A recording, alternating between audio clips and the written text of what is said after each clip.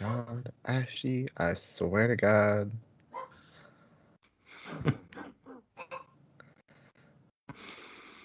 It's probably yelling about the idea of there was a time and a place where, just men could run wild and, women just, would, I guess, either support them or be terrified. No, I think he's yelling at my fiance because she's in a fucking meeting and he wants attention. Look at me! Pay attention! Look up! No! See, in my head, it's just that scene where the Joker's filming the guy in The Dark Knight. Look at me! He's like, you see, this is how crazy Naomi's made me. If you want order, she has to pet me right now. Why is everyone yelling right now? Bird, I swear to God, I will come out there and fight you.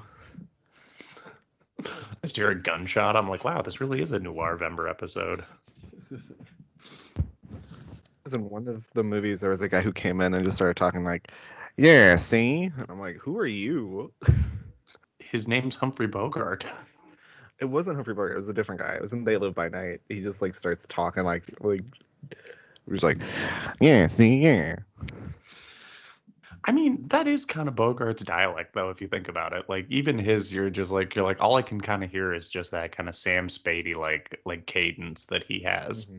I thought I had a bit ready for this, but I really don't. So grab some hooch, get in your jalopy, and motor on over to the next part in our noir series, which is some classic noirs. Nick Ray. End of your movie. Now you want more. Need all your insights, commentary. Do I got talking face? Do I got talking face? Do I got talking face? Talking film. Welcome, everybody, to TWGTF, or as everybody knows it, from a place in the night to a very lonely place. This is Two White Guys Talking Film. I'm, of course, your host, Ben. And I'm Tyler. How are you, my friend? I'm good. There is some squeaking going on in the back. Do you not hear it? No. Oh, okay. It's driving me up a goddamn wall. Is it on your end or mine? It's on my end. Oh, okay. I was like, yeah, I'm not hearing a thing. Okay, that's good. Oh no, like it's the squeaky man. It sounded like someone was just fucking playing with a squeaky toy outside. That's what's driving Ash insane right now. It's like, I'm Tyler. You want me to say that one more time? No, you did it You said it the first time. I said it right the first time? Okay, yeah, good. You said, and I'm Tyler. Okay, all right. Okay, good. Yeah, well, it's the second week of Noirvember. We've got some classic noirs on deck, but before we get to that, we have to obviously talk about the best thing we saw this week. So, Tyler, what was the best thing you saw this week? Most captivating thing I saw this week? Ben, I'm going to give you a choice. I can either give you the fucking art house Tyler bullshit or the weird Tyler bullshit. Will either of these be featured on a best of the end of the year list this year? No. Okay. I'm going to go with the weird. The weird. Okay. Yeah. So, once again, I feel like I've brought them up constantly. But my friends over at AGFA, and I call them my friends because I've given them probably about like $300, maybe just like $300 this year or so, have partnered once again with Bleeding Skull to put out a fucking super weird shot on video classic called Boarding House. And I think I brought up Boarding House in our 90s horror movie discussion about movies that are shot on video and all that stuff. Boarding House was the first movie ever shot on video that was like released, and it's one of the only ones that ever got like a theatrical release. They took the original video cassette cut and then scanned it onto 35, then blew it up and then released it theatrically under it was given the arraignment that it was shot on Horror Vision, which is hilarious. So wait, is this like Spooky Vision in South Park where they just put Barbara Streisand's face in like every corner of the screen? No, Oh, no. it's Oh, it's okay. because it looks wrong. Yeah, it's shot on video. Of course it looks wrong. I don't know if you ever went and saw like a movie like in that period where like digital was becoming more prevalent to be shot on, but there were still showing films on 35. And so things just kind of like looked weird. You'd be like, why does this look wrong? You know what I mean? Yeah. Because there wasn't like digital projection at the time. So like putting in the new beautiful restoration or the beautiful like 2K scan, it's like this like weird, it's like looking at something through a glass darkly. It's like 3 things removed from what it was originally. It's like watching a digital playback of a 35 scan of a film that was shot on video. It really hurts my brain to look at and think of. And it doesn't help that the movie is also fucking insane. Premise is, let me just read what the Letterboxd IMDb write-up is. Resembling a cross between the Amityville Horror and Playboy Playmates video, this film tells the terrifying tale of a cheesy video special effect that stalks bikini-clad women. In between scenes of them playfully splashing each other and wrestling with each other over bathing suit tops, they're murdered and or terrorized by horrific hallucinations.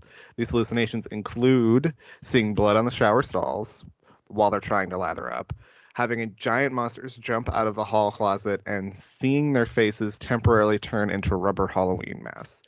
It is, I think, about someone who has the ability of telekinetics stalking and attacking these women, but also just also about a dude who opens up a boarding house and like sleeps with everyone in the boarding house, and oh hey, that's also the guy who wrote and directed the movie, and oh hey, one of the other women is his wife. It is just such a weird artifact, and I love it so much. And you paid for this movie. Yeah. You bought this on, I'm assuming, Blu-ray? I pre-ordered it. Ah, you pre-ordered it. I saw it went up, and I was like, need to have it. Been waiting to watch this forever. Well, to quote Kramer when Jerry asks, "What did I just pay for?" You're a John. That's what's going on here. Clearly, Agfa is just whoring itself out to you, and you're addicted to whatever's going on here. So I'm gonna need you to write me down Agfa's phone number, and I'm gonna take it from you so you don't have it anymore. And we're gonna get you off of this. We're gonna get you onto some nice, solid, wholesome entertainment. I'm just gonna say right now, I'm not a John. I am a Mark. They're 2 different things. Sure they are. Sure they are. Take a look in the mirror. Write both words down, and tell me how many letters they have. Move them around. Pretty much spells the same thing. No, you are a Mark. It does sound like for this, and so much so that sometimes your markiness can transfer over and spill over onto other people, because I also saw something that you're mildly responsible for. Yeah.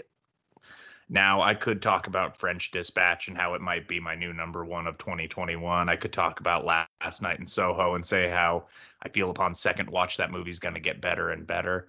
But unfortunately, the most captivating thing I saw came in a little movie yesterday morning when I was just dialing around, and I said to myself, I purchased something like a week ago on Amazon that he had recommended, and I still hadn't actually sat down to watch it. And I sat down and I watched Shinjuku Triad Society. Yeah. And I got to tell you, my friend, there's more sodomy in that movie than I thought there was going to be.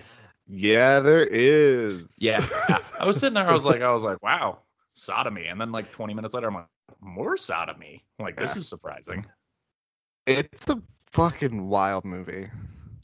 I'm now obsessed with trying to find that ABC's t-shirt for you, so you can just go as that person for Halloween next year. Oh yeah, I would love that. I would have to explain it to everybody, but Nah. yeah. No, that's their problem if they haven't seen Shinjuku Triad Society. I didn't know this was a Takashi Miike film. That's the first thing. All I remember you saying about this when I was editing was, yeah, someone gets their throat cut, and my God, does that guy bleed? And my God, does he? And it's in the first 10 minutes. Mm-hmm. Ooh, he bleeds. Yeah, does he? Ooh, he bleeds. I kind of like this movie in the way that, like, it's a movie where at the end of it, you're like, well, who won? Like, because I don't think anyone did. Even the police didn't win. A very classic tagline: "No matter who wins, we all lose." Yes, from Alien versus Predator. It's funny you bring I've that been up. saying that a lot lately.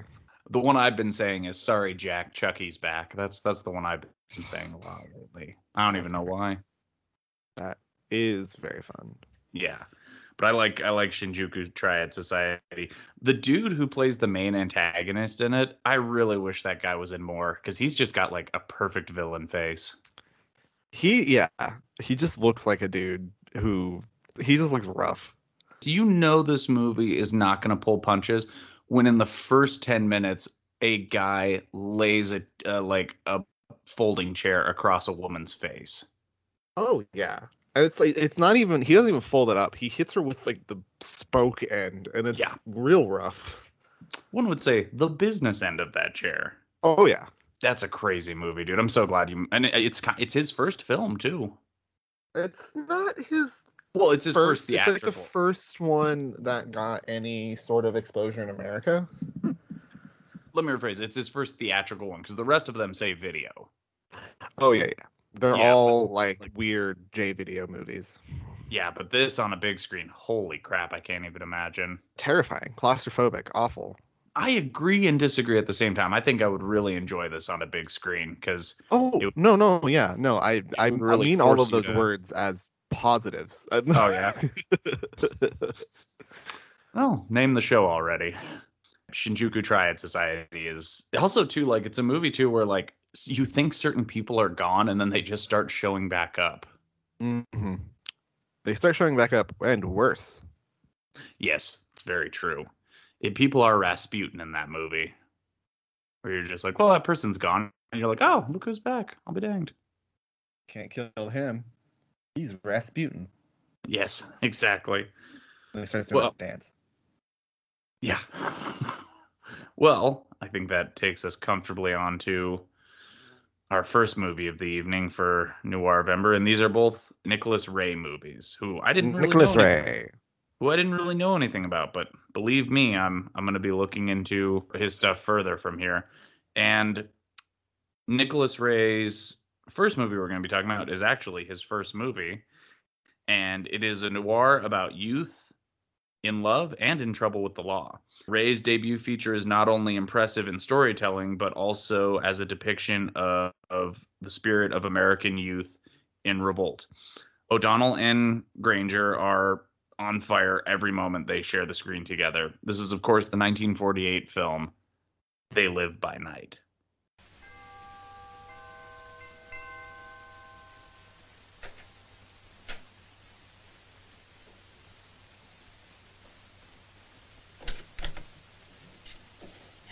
Hello. Do you do the marrying? That's my business. I have a $30 wedding, which gives a complete recording of the ceremony on records. I have a $20 wedding. Will you just marry us? That'll be $20.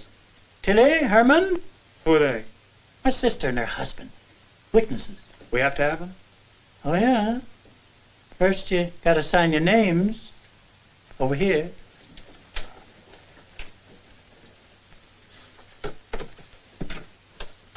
If you'll just sign the register.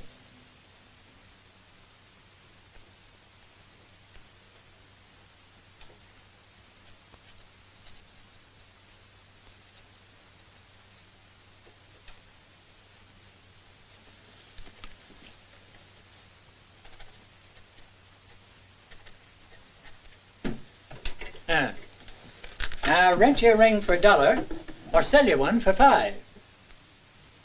I'll buy one. This one will do it.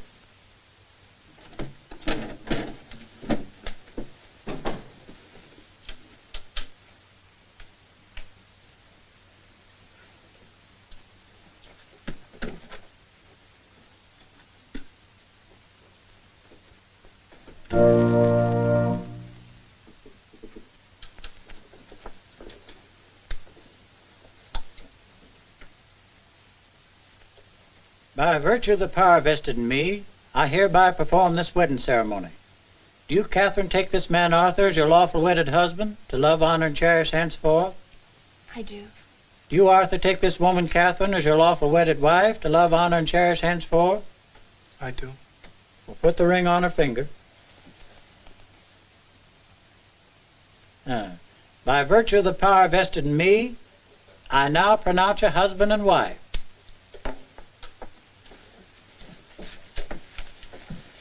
Tip them each $1.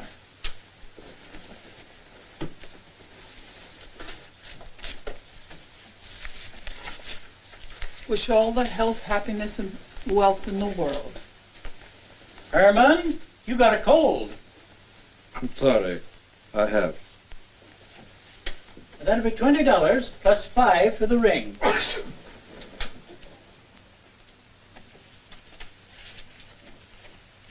You don't think much of my way of marrying people, do you? I sure don't.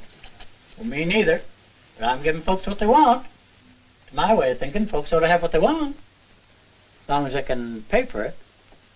You folks driving? No? Come in on the bus? No? You ain't aiming to get a hitch. That's no way to start a honeymoon. Have you got any ideas? Well, maybe I could fix you up with a car. Maybe. Party I know took in a new convertible today. How long will it take? If it means money, this party will be over in his nightshirt. Shall I? I liked this a lot. Sorry, I was on mute. Muted my TV so that I could turn it on because it's playing on TCM currently. They Live by Night is? Yep. That's Like weird. right now on the East Coast feed. That's weird. That is really weird. Yeah. Although it is Noirvember and TCM does just do noirs like all month. So I'm sorry, did we rip off Noirvember? no. Okay, cool. I'm just making No. sure. 'Cause I'm not Noirvember going was to give something Ben Mankiewicz a goddamn dime. Let me tell you No, right now. But not Noirvember is getting- something I saw on Twitter. So Oh, fair enough. Okay, well then it's nobody's. Yeah. Not until we trademark it.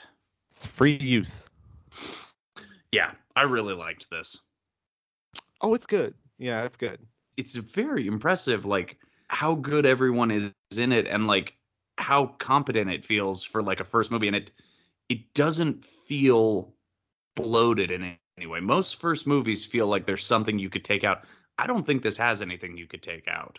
No, it's so tight and well constructed that I didn't even watch all of it. I just turned it on and was like, "Oh, I remember all of this." And like I was like, "Okay, cool. I can just watch it in a lonely place." Like it's just so lean and kind of perfect. Not like perfect in that like it is a flawless movie, but like perfect in that I think from what I've read about the production of this movie, Nick Ray had spent like a decade with this movie in his head and finally was able to get it made. Really? Yeah, so it comes from a book called Thieves Like Us, which in and of itself was also made into a movie by Robert Altman in the 70s. But he took only like one sort of snippet out of it, which is the like love story. And That's the whole movie. yeah, he took one snippet out of the book, is what I'm saying. It was bought by RKO in 1941, and apparently Ray loved the book because he had spent time in the area that the book takes place in because he was part of the Department of Agriculture. He wrote a treatment, and RKA just kind of kept bouncing the treatment around until a new production chief came in 1947 who was like known for giving young filmmakers chances, and so he was just like, whatever, yeah, make it for however much money we have lying around. And he did. He went out and he made it, and it didn't do well, but they were like, this kid he makes movies on time, he makes them on the cheap, you know.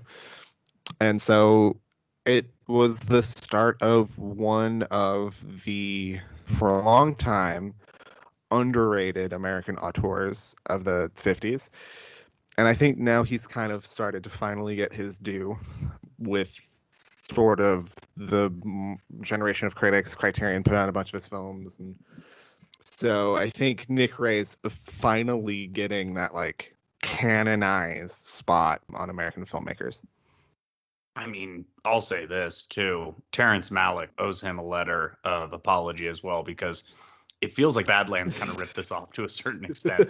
Although, if I had to retitle this movie with the same kind of thing, it would be called Sadlands, because this movie Badlands, it's yeah. weird. It's weird how they don't ever let you not be on the side of Kichi and Bowie. If you're not on Kichi and Bowie's side at any point in this movie, like, you need to stop watching this movie, because that's who's correct in this movie. Mm-hmm. And Nick Ray is also just really good at making people who are innocent feel like the most innocent people in the whole world. He also makes people who are innocent feel guilty throughout a lot of the movie Mhm. too. Mm-hmm. Yeah. But that's for later. This movie starts off with three guys escaping from a prison, and they are Chickamauga, T-Dub, and Bowie. And Chickamauga is played by T-Dub. He is a white guy, by the way, so I'm surprised there. He's played by J.C. Flippin. Chickamauga is played by Howard Da Silva, and Farley Granger plays Bowie. Farley Granger is your main character, and they go on hideout at this gas station. They're paying off the guy who runs the gas station to keep quiet, and he has a daughter whose name is Kichi, and she's played by Kathy O'Donnell. And Bowie and Kichi kind of find each other in this weird mixed up world, and they kind of make a connection. Yeah, it's the like one of those like crazy mixed up kind of kids, and it becomes a couple on the run movie. And Halfway through, like halfway through, like the movie sort of starts as like a typical noir after a job kind of went a little south. You have these three dudes hold up, and then it's like one more job and we can all go our separate ways, and we all have reasons that we're doing it, and it's a noir and everything just goes fucking south. You know what I mean? Like, yeah, I mean that's kind of what it is, huh? just everything goes south. But the thing is too, unlike a noir where like most of the time in noirs, like the two people on the run kind of already know each other, this is like a real getting to know you kind of thing. And like, I don't know how Nicholas Ray did this, and he does it in both movies. I legitimately believe that those two people are dating and in a relationship. Like, the way she looks at Bowie, the way Kichi looks at Bowie, I'm like, that girl's in love with him. For a first movie, what I think is so great about it is that either whoever was doing the cinematography was just a real lean, mean cinematography machine, or Nick Ray always knew where to put a camera. And this is even more prevalent within A Lonely Place. His camera placements are like perfect for the scene that they're in. You know what I mean? I was actually marveling on the second movie that we'll talk about, but just watching like the way the scene unfolds and like the blocking, I'm like, it's so crazy how assured he is for someone who's like, this is his first movie that he's directing. Well, that shot where they're both laying on the ground and like one of their heads is going one way and the other's going the other way, like he really does understand like not only like how to frame a shot, but he also knows how to let his people act in that shot that makes it the most effective. There's a scene where they're driving together and Kichi looks over at him and says, and it's nothing really special about the shot, but like there's something about how he does it where like she says, "Do you know how much I love you?" Then you're just like, damn, that's really effective. Like, also too, just like he gives time to let these two kind of like get together and eventually like, because both of them are like weirdly kind of cynical, if that makes sense, but also are like weirdly kind of ignorant about different parts of the world. Yeah. And also you get just this feeling that this kid, like the main kid, he's just a baby. He's 23. He was in prison for 7 years. You don't think he wants to do wrong anymore? No. Like, he's a child. It is true. It is true. 2023. Who knew what anyone was doing back then? And I mean, and Kichi kind of like sets him straight, like, and doesn't like set him straight, but like when he meets Kichi, he's like, I don't want to do that anymore. He's like, I want to be he's like the biggest punishment is they can't go out together. Like, he has to stay hidden, where the title comes from. Well, yeah, because they do live by night. I think the thing is that Bowie wants to be a good person and clearly wants to be a good person before he meets Kichi. It is the fact that he, was in jail and he knows these people and he's already kind of set down this path in life. And so when he meets Kichi, he takes like that initiative to become a better person. Yeah. He says, like, maybe I can go to them after a couple of years and prove, like, I'm not that person anymore. And the only thing that keeps really tripping him up is the people he's associated with. And even she points that out. And he says, I know. He goes, these two guys got me out. And that's Chickamaw and T-Dub, which I got to tell you, man, the dude who plays Chickamaw is so fucking good in this movie. Like, yeah. All that, like, weird makeup he has for the one eye thing. Like, I don't know. It's kind of weirdly perfect. It's weirdly a great movie about like trying to go straight and like your past sins kind of dragging you back in. Mm-hmm. And even as like a 23-year-old, the pain of the past catching up with you. It's just like you're 23. You shouldn't have a past. Like it's so sad.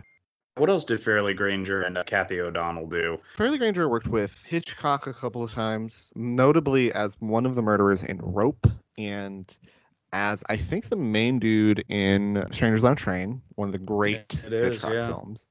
Where do you put that in his Firmly run? In, I think. Okay, so here's my thing with Hitchcock. I think with Hitchcock you have firmly like top shelf, like stone cold classics, and then you have like A tier, and then you have like that's in between the top shelf and then like the middle shelf, which is like kind of all of the weirder stuff. And I think Strangers on a Train is not like stone cold masterpiece level with like Psycho and all of that, but like firmly in like the A tier of like this is a really good movie. Mm-hmm. Rope I think also firmly in the A tier of this is a good movie. I think Rope is like one of the most underappreciated in his like people love it, but like I still think like people aren't seeing like how good Rope is for like what he was doing for the time. Because he essentially shot a stage play. He was the first person to ever make a movie look like it was one, or not like one take, but like, not a whole lot of cuts. Which is pretty incredible. Yeah. It's very impressive. And what about Kathy O'Donnell? What is this young lady? At the time, Kathy O'Donnell was actually the bigger star because she had appeared in one of the biggest movies of all time, The Best Years of Our Lives by William Wilder. She was like the 5th or 6th billed person in the cast. She was also in like B movies like Bury Me Dead and The Amazing Mr. X. Outside of that, there's not really a lot that I know that I've seen. I've seen or I've heard of Detective Story. She worked with Wilder a lot, I guess 3 times. There's an Edgar Ulmer movie called Love of Three Queens, aka The Face of a Thousand Ships, which, she's worked with a lot of really good directors. Anthony Mann is another one.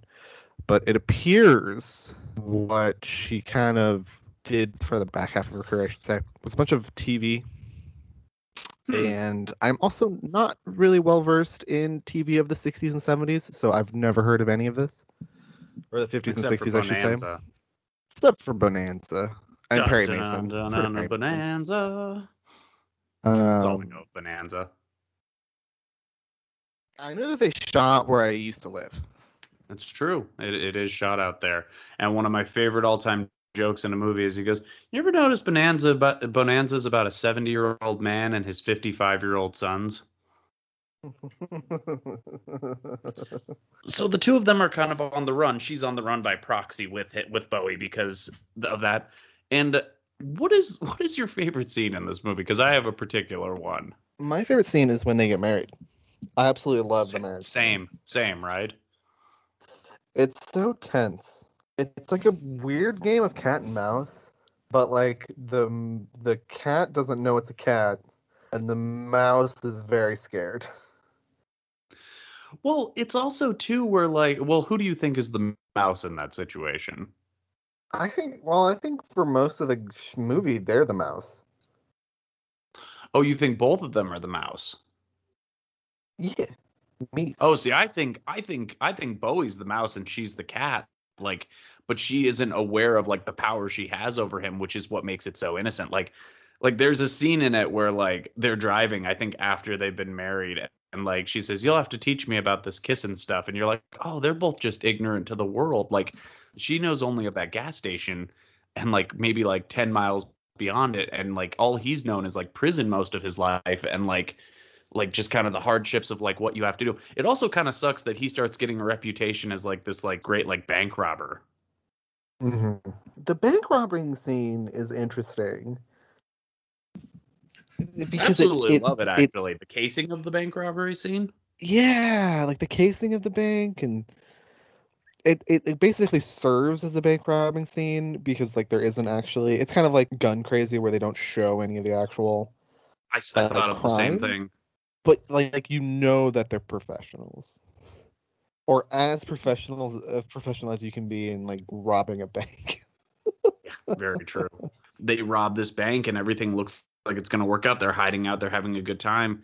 And then all of a sudden, like his two partners come back into the picture and they're like, "We need to rob another bank. We've blown all of our money, even though it seems like you've done pretty okay." And they kind of pull Bowie back into this life, and Kichi's like, "Don't go with them. They're going to get you killed." And Kichi's 100% right. Like Chickamauga and T-Dub are bad news. But Bowie kind of owes them because they took him with them to get out of the prison. You know exactly where this train's going if you've ever seen like any noir ever. However, you're still like so distraught and you're just like, just don't do it. Well, you really care about these people. It's so good. Unlike most noirs where you're like, well, you got what you deserved. Unlike Sunset Boulevard, where like you're like, well, that dude kind of was playing her and like kind of like played both sides against the middle, or Double Indemnity, where it's like, well, that dude was just straight up breaking the law. Most of the time in a noir, when someone like takes it in the back or like gets gunned down by the police by the end, you're like, well, yeah, you kind of fucking had it coming. This might be one of the few, if maybe the only example of noir where I can say, yeah, I would have really liked them to get away. Like I would have enjoyed seeing those two like end up on a beach together being like, we did it, we got away. Because Bowie never hurts anybody. Bowie never hurts anybody, but here's the thing. Is it has to end a certain way because of the time the movie was made. You know what I mean? Like, yep. You got that code, that pesky little code. You know what's gonna happen, and as soon as the movie starts. Now, I guess as an old person, you're just like, or as a person that knows the past, I should say, you're just like, well, I know exactly where this is going, and I'm upset. You are upset for sure, but here's the other part of it too. You're also kind of glad it ends that way because it's kind of a perfect ending. Mm-hmm. It is a perfect ending. Yeah, and you know whose fault it is? It's that fucking bitch Maddie's fault, Helen Craig, because she wants to get her husband out of jail, and she kind of sells them out. Fuck Maddie. How dare you ruin young love? This is the first time I've actually been mad at the ending of a noir where I'm like, oh, fuck you guys. Really? This is how we decided to go about it? Like, this is really, we couldn't let these two kids just be free together? Nope. It is brutal.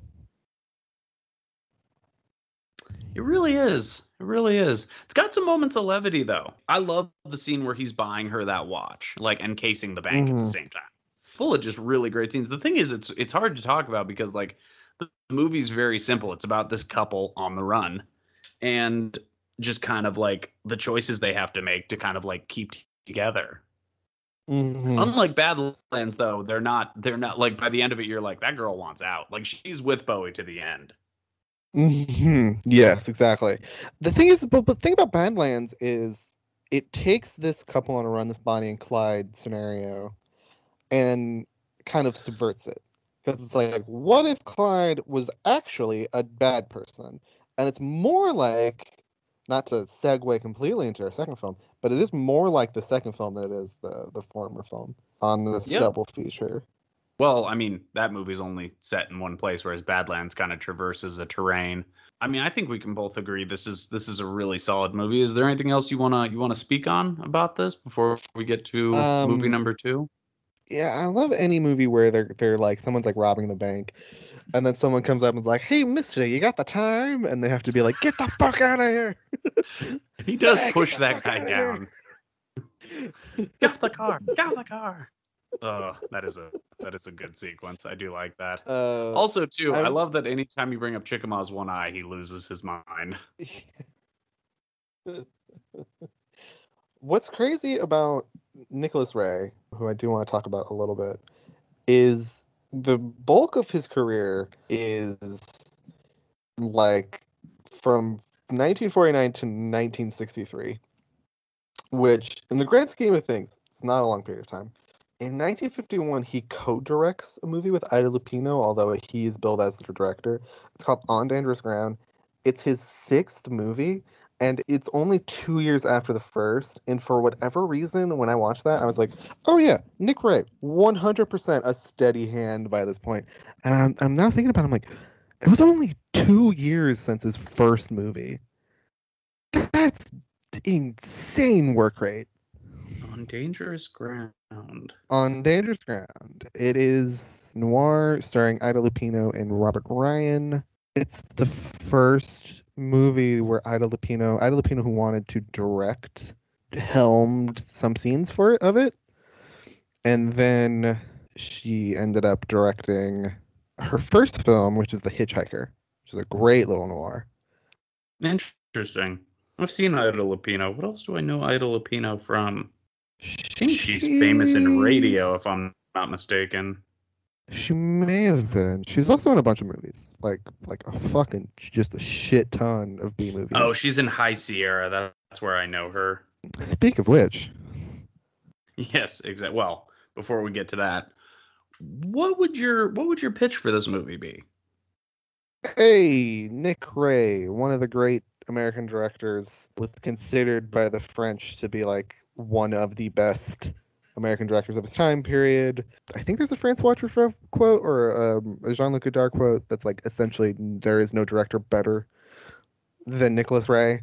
His first movie, it's real good. It's a real good pot boiler noir. It also makes no delusions of grandeur, and it's a couple on the run movie. So it's like just like boom, boom, boom, just people in cars. Anyway, I see that the elevator is getting ready to hit your floor, so I'll let you go. What would you pair with this? There's a lot that you could pair with this. I'm gonna go with a couple. The first one is the aforementioned High Sierra, which I think is just a fucking great Humphrey Bogart movie. It was like one of the first Humphrey Bogart movies I ever watched. It was on TCM. There's a Humphrey Bogart marathon, and I was like, I love this guy. I'm just gonna watch as many of these as I can. And I saw like High Sierra, Key Largo, a little bit of In a Lonely Place, just all back to back to back to back. And High Sierra tore me up. I also saw a really early one called the Devil's Kitchen, which is not a very good movie, in which Humphrey Bogart plays a teacher at like a boys' orphanage or something like that. It's not good. It's hard to imagine Humphrey Bogart as a teacher. It's a very interesting movie, but it's also not very good. Interesting. It's a very young Bogart. It's from like 31 or 32. Anyway, another movie I'm going to compare it with is the 1937 Fritz Lang You Only Live Once. One of the great movies from one of the great directors. And I think it was one of his first American movies, if I'm not mistaken. I don't know. You Only Live Once. And of course, if you want the inversion of this from the 60s, there's always Bonnie and Clyde. That's true. Or Badlands from like the, what is that, the 80s? 70s. Is that the 80s? 70s. 70s. Let's see, do we have an 80s version of this too? No. Not probably. Probably. Fucking, Yeah, I don't sure. know. That movie, the Double Indemnity movie. Body. Oh, yeah. Oh, yeah, Body Heat is kind of that, isn't it? Yeah, couples in trouble movies is what this could fall under in a subgenre. But yeah, it's the one where you really feel kind of just bad for, you feel just kind of bad for this couple, whereas the other ones you're like, you're all gonna get what you deserve. Y'all gonna get what you deserve. What do you give this? I give this. I think upon second rewatch, first time I watched it, I give it 4.5. I'm probably gonna lean to like 4. I don't really ever do this, but like 4 and the whatever in between a half is 4 and 1/4. 4 1/4. 4 4 and a quarter. That's funny you say that. That's exactly what I give it. It's fucking good. It is. It's a really, really strong, like, first movie, and it's kind of amazing to think that this was his first movie, and you would have to say to yourself, well, it can only go up from here, and you're absolutely correct. Guess what? Yes. Because the next movie we're going to talk about comes 2 years later and is a great example of holding off on the answer to a question in a film till almost the very last moment. Bogart delivers the unique and underrated performance of a career that both stretches him not only as an actor, but as a person as well. One part mystery mixed with problems that are still as relevant and necessary to discuss as they were 70 years ago. And if you guys don't believe anything that I've said as the praise I've heaped on it already, here's the next thing I'll say about it. This is on par in terms of a noir with Sunset Boulevard. This is the 1950 movie starring Humphrey Bogart and Gloria Graham. This is Nicholas Ray's In a Lonely Place. Wouldn't you say that taking a checkroom girl home for the purpose of hearing a story was rather an eccentric thing to do? Well, I'd say it was a very practical idea. She'd read the book and I hadn't. If you only wanted her to tell you a story, why'd you take her to your place? Because I work at home. You had no other reason for asking her to go with you? Well, if I had, I didn't do anything about it. Did she have a drink at your house? Yes, she had a glass of ginger ale with a twist of lemon in it. It's known as a horse's neck. The glass is still on my desk, complete with fingerprints. I can assure you I didn't wash the dishes. I was too tired. You gave her $20. Quite a large sum for cab fare. Well, she gave me valuable service. Was it 2 tens? Yes, but don't ask me to identify the bills. Why didn't you call for a cab? Isn't that what a gentleman usually does under the circumstances? Well, I didn't say I was a gentleman. I said I was tired.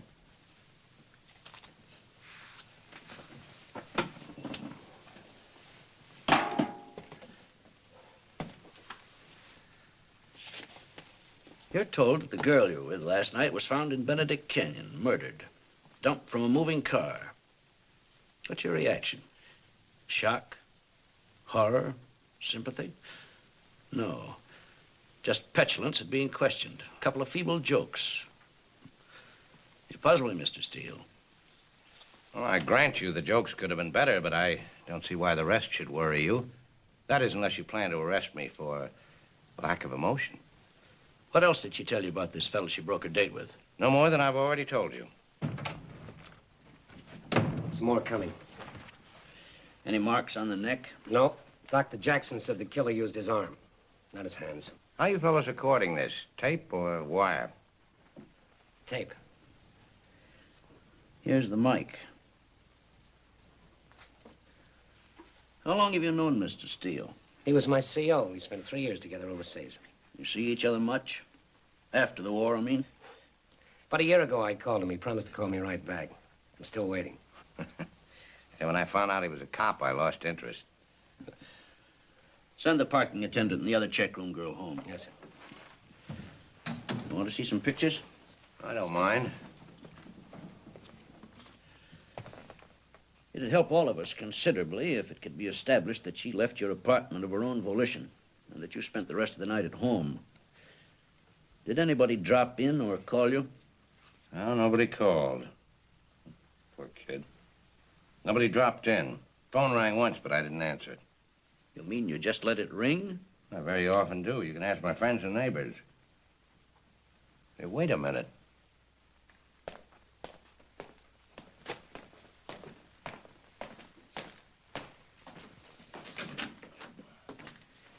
Miss Gray.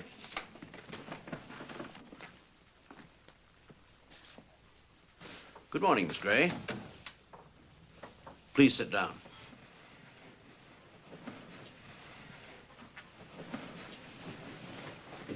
I'm Captain Luckner. This is Sergeant Nikolai. Hello. How do you do?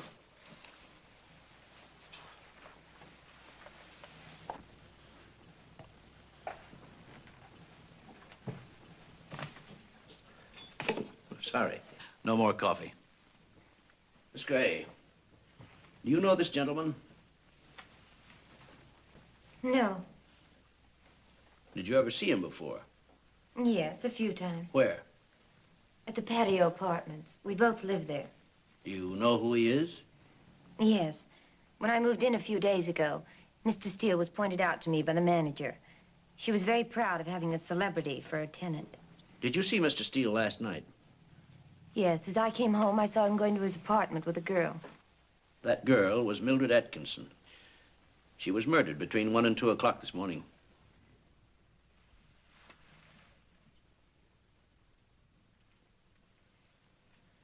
Murdered? Yes. Strangled by the vice-like grip of an arm. You know, mugged. Yeah, just imagine you sitting next to her in the car, and you put your arm around her neck. You're a GI, you know judo. My man's name is Dick Steele. Oh, man. Is it not the coolest name ever? It's a really cool name for a guy who is very much not cool. What are you talking about? Dick still didn't hurt anybody. Oh, yeah. He didn't do it. He didn't do it, but he did hurt a lot of people. He do be hitting people in this movie. Yeah, Dick Steele. He's a complicated character, to say the least.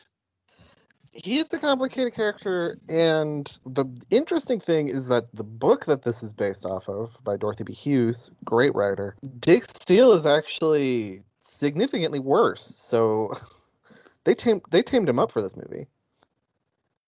Bogart's like, I can't be that unlikable. I already have the face of a homunculus. It's amazing to think Bogart was a leading man at one point, right? Like, that's incredible. I mean, I think Bogart's handsome. 50s handsome, to be sure. I mean, he's a fucking amazing actor. So, like... This is maybe my favorite Humphrey Bogart performance now. Oh, yeah. Full disclosure, I'd never seen this before. I got home last night from work. I lit up some marijuana and sat back, and I was like, okay, hour and a half. It's about 10:10 right now. I'll get this done just around like 11:30. And I just sat there, and within the first 10 minutes, and I'll tell you this too, I appreciate you not saying anything about this movie. If there's one subgenre of movies I love more than any type of movie, it's movies about movies. And that's what this is. He plays Dick Steele, who is a writer for pictures in Hollywood. And that's the premise of the movie, is he's writing a movie while also kind of becoming like intertwined with both a woman and this case that seems to have him at the center of it. The setup for this movie is incredible. Like, you don't realize that like the first 25 minutes of this movie are to set you up for what's going to be the rest of the movie. Essentially, I believe the first 10 minutes or so are just all set in like a bar. What's interesting about it is it's just laying the groundwork for the character of Dick Steele and for the characters around him.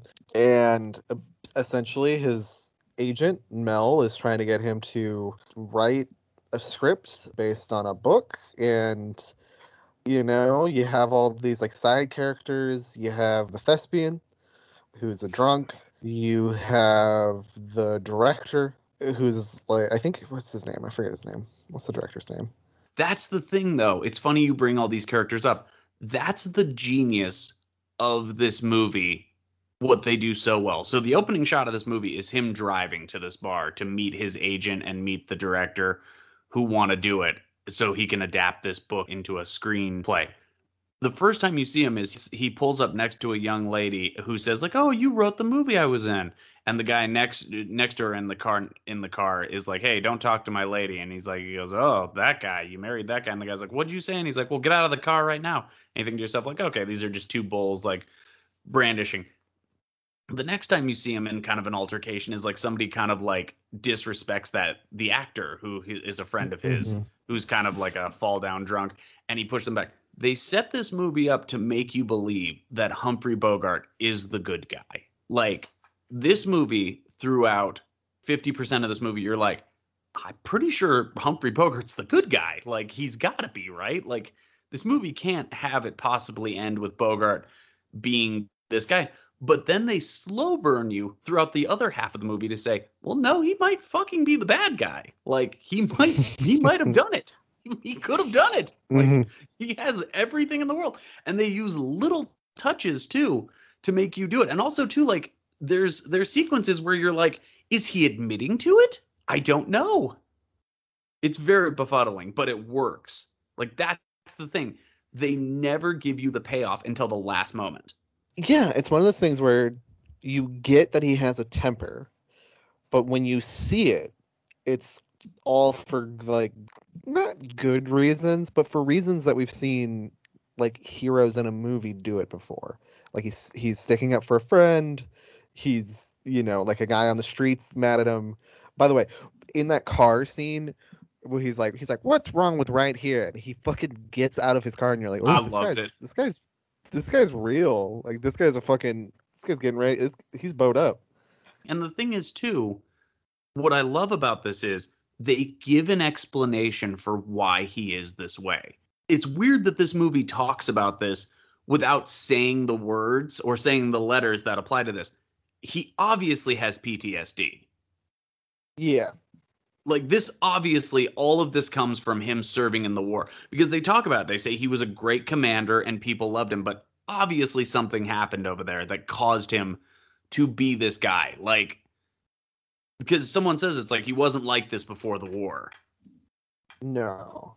Yeah, which I think is also that amazing. He hasn't had a hit since before the war. That's true, which makes you wonder. And the premise of this movie is he goes and they say, you need to adapt this book. And he says, okay, I'll adapt the book. Before he can take the book home, there's a little hat check girl who is reading the book. And she says, oh, Mr. Steele, it's wonderful. It's going to be a great picture. And he says to her, he goes, well, great. You've read it. Why don't you come to my place and tell me about it? And she's like, Mr. Steele. He goes, no, nothing untoward. I just want you to explain it to me because I don't want to read it. And she does, and everything looks like it's going well. And he sends her off with like $20 and said, which back in those days, that had to be like $70. She's like, well, thank you, Mr. Steele. And he's like, absolutely. He goes, like, I'm going to write it up. He goes, I have a clear vision of what it's going to be. He gets a call the next morning at like 5 a.m. and his buddy, who's now a detective who used to be a cop, says, I need you to come down to the station. That girl was murdered. And they never get into the details of the murder other than she was strangled and then pushed from a moving car, which is rough. For her, yeah, I'm okay. Not that. You know what I mean? She had to die so the plot could move on. Like, that sucks to say, but like, this fictional character had to go. Yeah. This fictional character had to go down so they could keep doing the plot. And the head of the department says it's him. Like, it's obviously him. And Bogart has it all set up. Like, Bogart's like, it's not me. Like, he goes, like, I could have done it. He goes, absolutely. He goes, but I didn't. He goes, like, here's the reasons why. And he lays it out, like, so perfectly to the point where you're like, is this motherfucker Tom Ripley? Is he just, like, got this thing so set up that he's, like, tried to set up the perfect murder to see if he can get away with it? It's one of those things where it's like, I wouldn't be surprised if he did that. But, like, and I know it's part of it just being Humphrey Bogart, but he just seems so tired. You know what I mean? I wouldn't even say he seems so tired. I would say, like, he is the consistency of a powder keg. And, like, you're just waiting for that next wave of anger to come over. And the only person who can say that they saw him, this girl, and, like, can kind of prove his innocence is his neighbor, Gloria Graham, who plays Laurel Gray. And she comes into the police and she said, no, he was there. I saw him. She left without him. And the two of them kind of strike up a relationship. And he comes across this girl, and she, I guess better way to put it is she becomes his muse, and he starts writing again in that way that he used to. Yeah. And the movie really goes through, I'm not going to say pains, but really does paint the portrait of their relationship in a way that makes you 100% believe that they are actually in love in the real life. And part of it is because Gloria Graham was married to Nicholas Ray at the time. Really? Yeah. Oh, I thought Nicholas Ray was a bit of a fancy boy, but I was wrong. Nope. No, Ben, he laid pipe. He laid pipe all over town.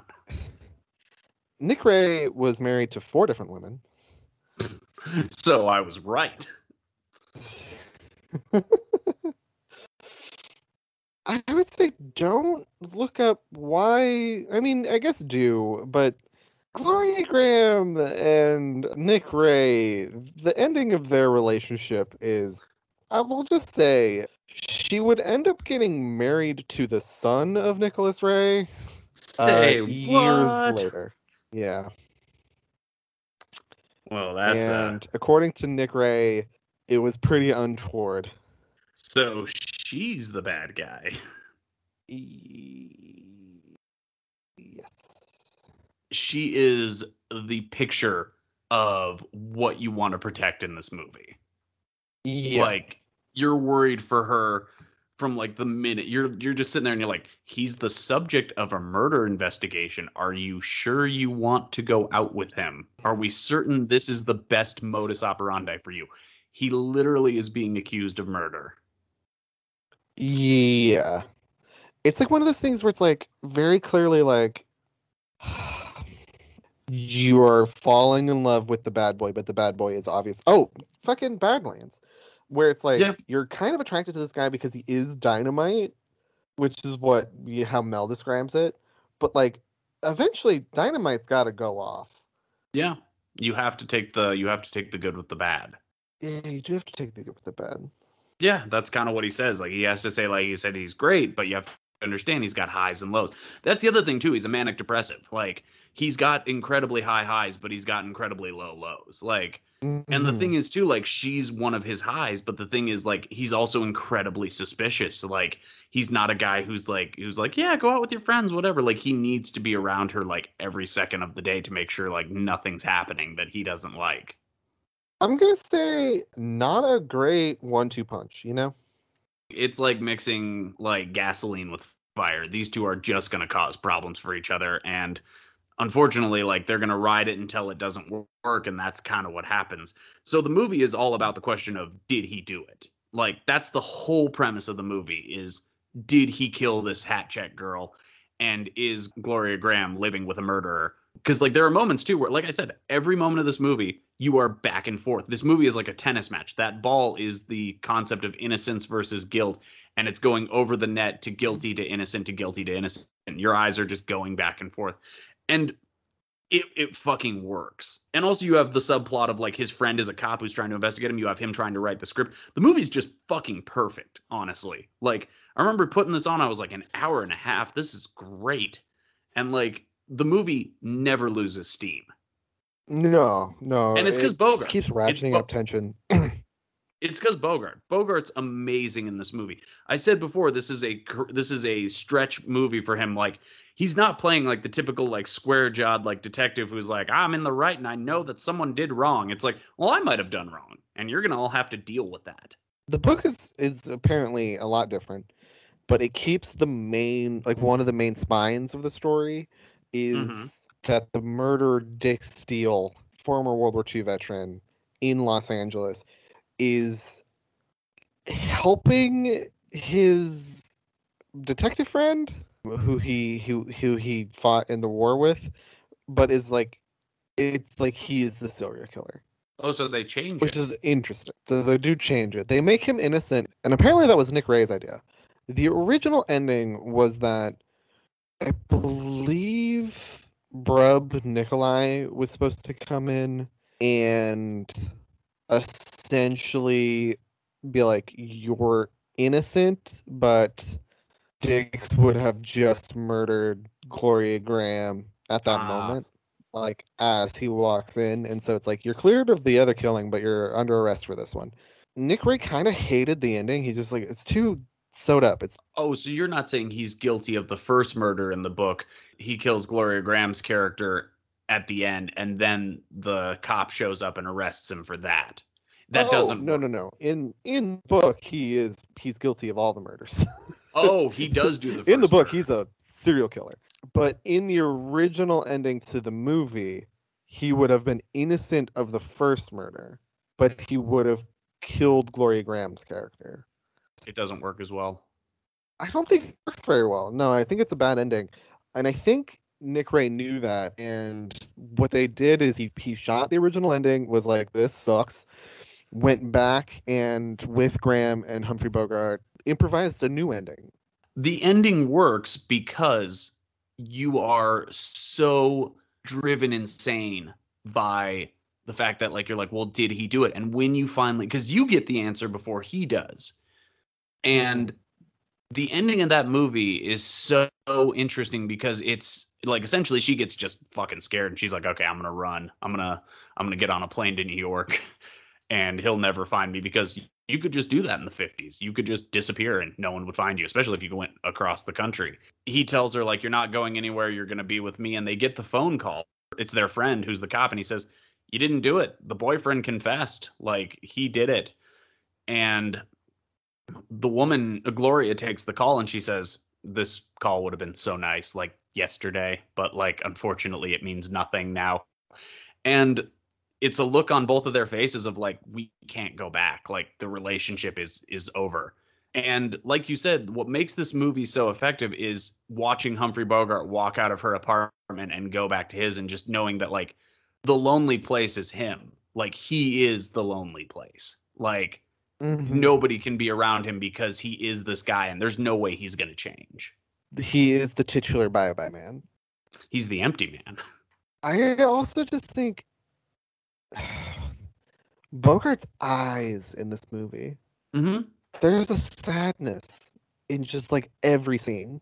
I think a lot about now the scene after he hits Mel in the restaurant, and the two kind of solemnly decide to break up their working relationship, and just the look on his face is just so sad. The only time there isn't a sadness is when he is describing the plot of the murder to the cop and his wife, when he has them sit down to act it out. The lighting on his face in that scene is the closest he has ever come to being Peter Lorre in a movie, because essentially that's what he's doing. He shifts away from like the good looking leading man movie into kind of this weird off-putting scumbag. If this movie had opened up with Bogart looking at the screen being like, you're not going to like me, just deal with it, like that would have at least been a cue to the audience. But what Nicholas Ray does so well is he forces you to pick a side in this movie, because throughout the movie, I'm sitting there and I'm like, well, no, he didn't do it. Of course he didn't do it. The movie doesn't make sense if he did it. And then like, there's part of me that's like, no, the movie makes total sense if he did it. Like, in fact, I think he did it. Like, that's the beauty, is you're not sure till the very end.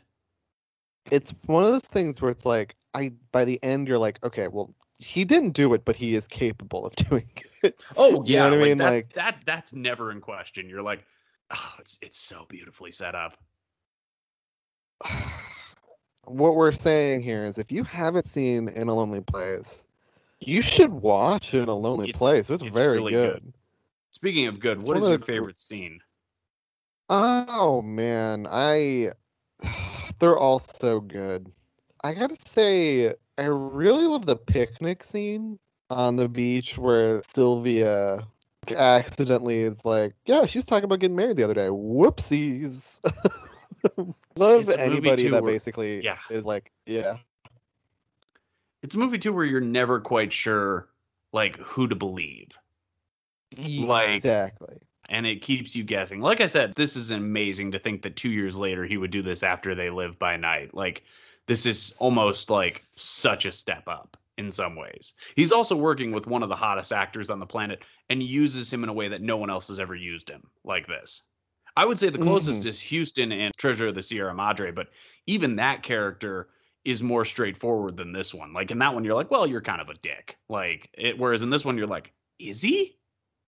What's interesting is the next year, Bogey wins for the African Queen, which is in its way kind of an interesting, not departure for Bogart, but it is sort of, I'm not gonna say like the last great role.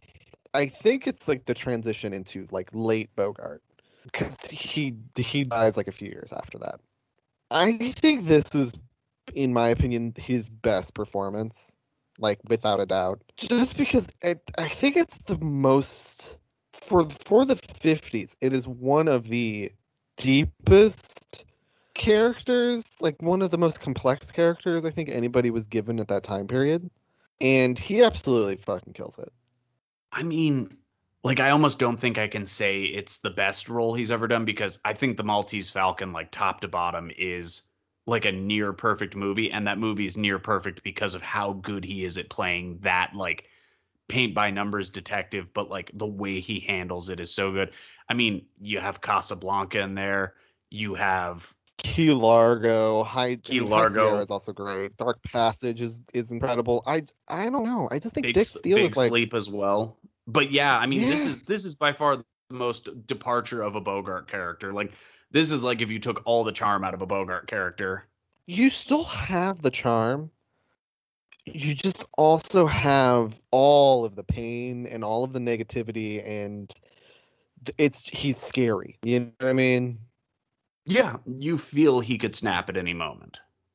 At any moment. How would you pitch this to someone? Hey, you want to see the best American noir of the 50s?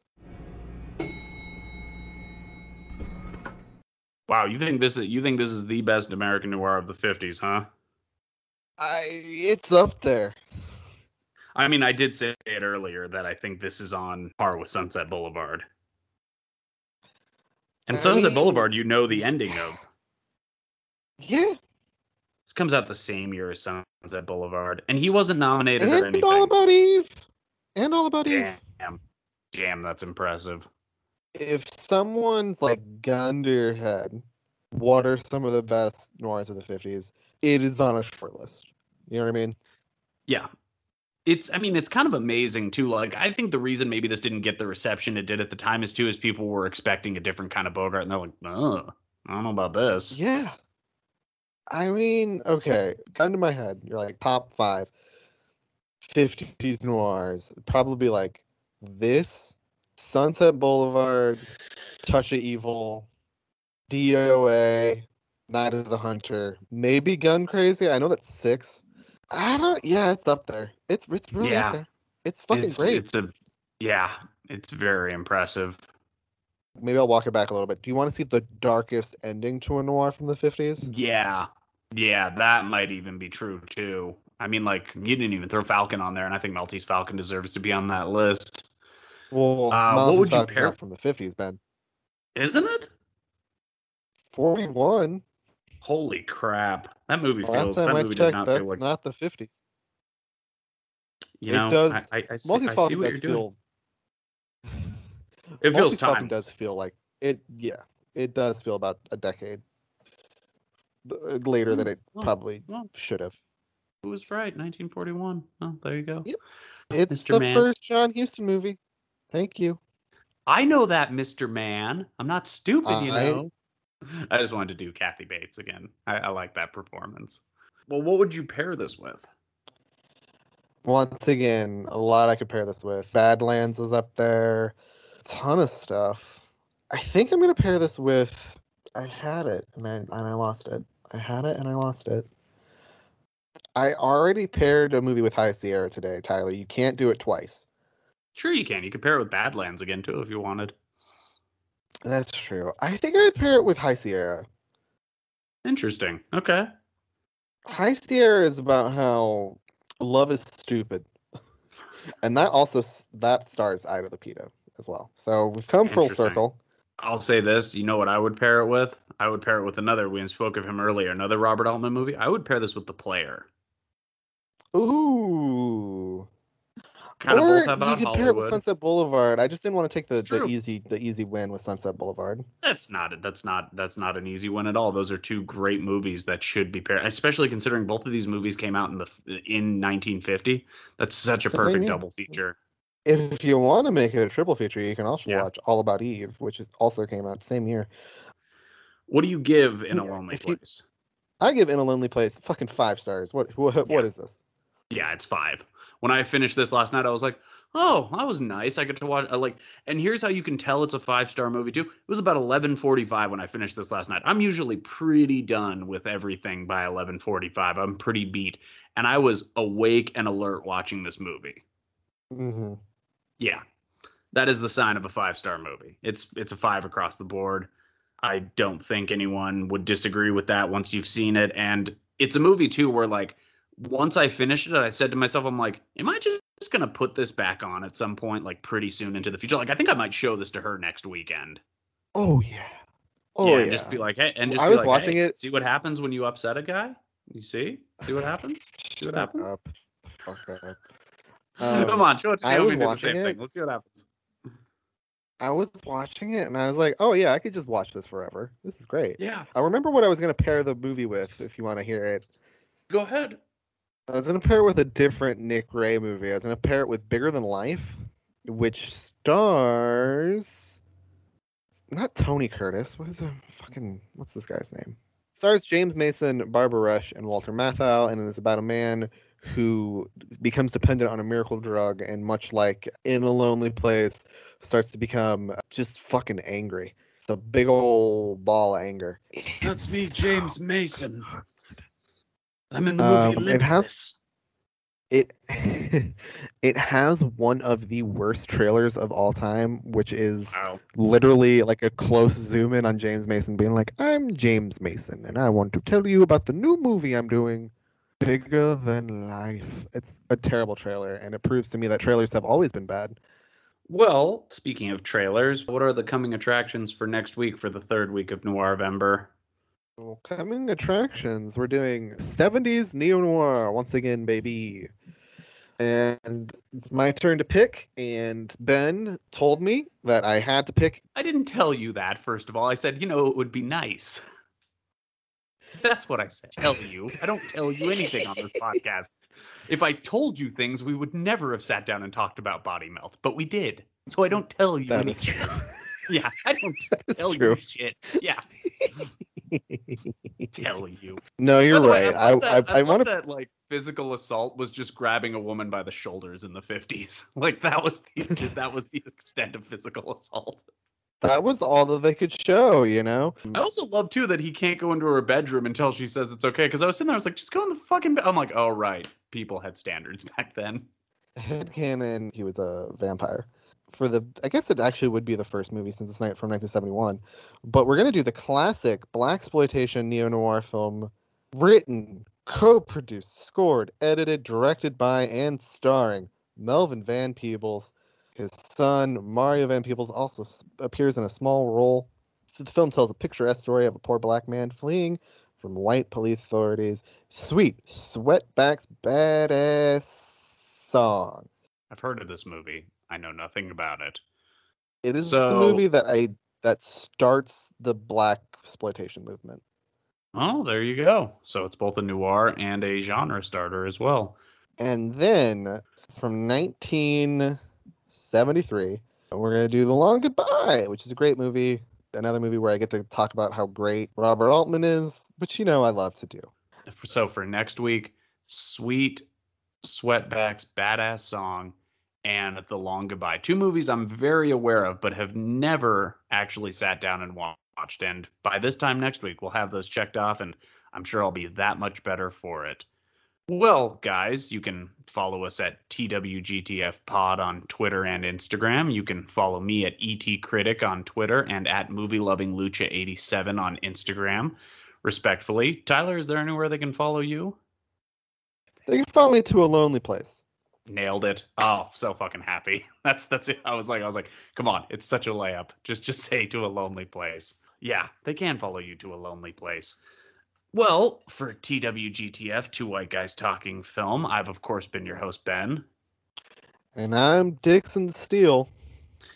And remember, guys, if you come to our little movie box along the way and you see 2 cars pulled up next to each other and they're arguing, you know what? Just stay out of it. Those guys will sort it out. One of them's a football player. I'm sure he can defend. Oh my God, that guy's being beaten to death. I was born when she kissed me. I died when she left me. I lived for a few weeks while she left me. Talking film.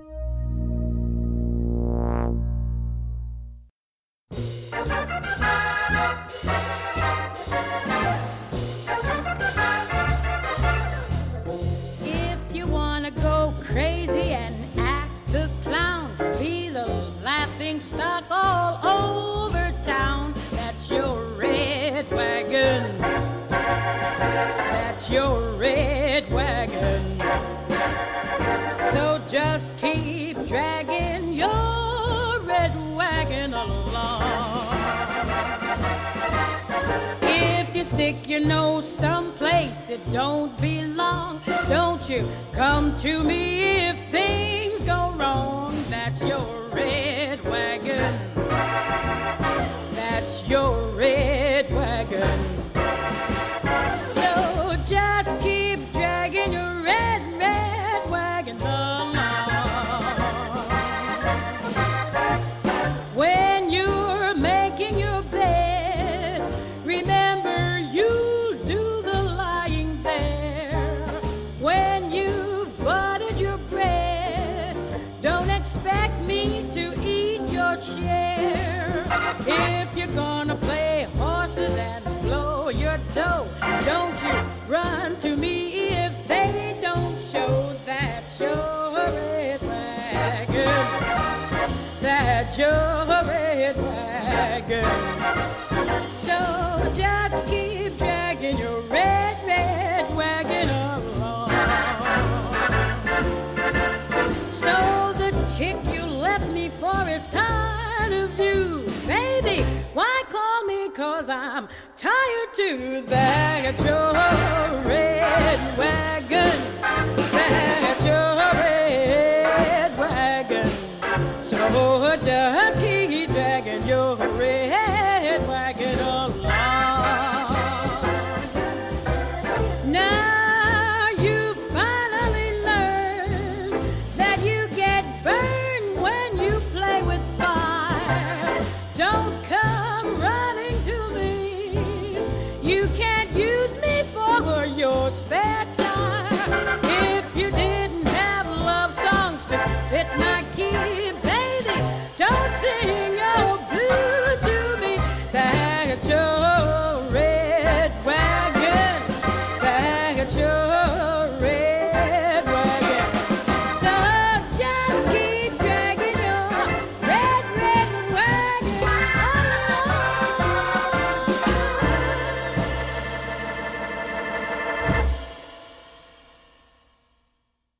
You know, you really need some help, but a regular psychiatrist couldn't even help you. You need to go to, like, Vienna or something. You know what I mean? You need to get involved at the university level, like where Freud studied and have all those people looking at you and checking up on you. That's the kind of help you need. Not the once a week for $80. No, you need a team. So I watched In a Lonely Place and was so jacked up from watching In a Lonely Place that I was like, I need to calm down. So I went into my DVD collection, my Blu-ray collection, and pulled out the Decalogue and turned on one, like, I think episode 6, and it was such a good come down that I was like, okay, now I can go to sleep. I watched Seinfeld to go to sleep, but sure, we all go about it in a different way, I'm sure. No. Yeah, The Decalogue for me. I love Chris Klowski, or not Chris Klowski. Well, I do love Chris Klowski, but I also love Chris Kristoff, whatever. I love Chris Christopherson. Wow.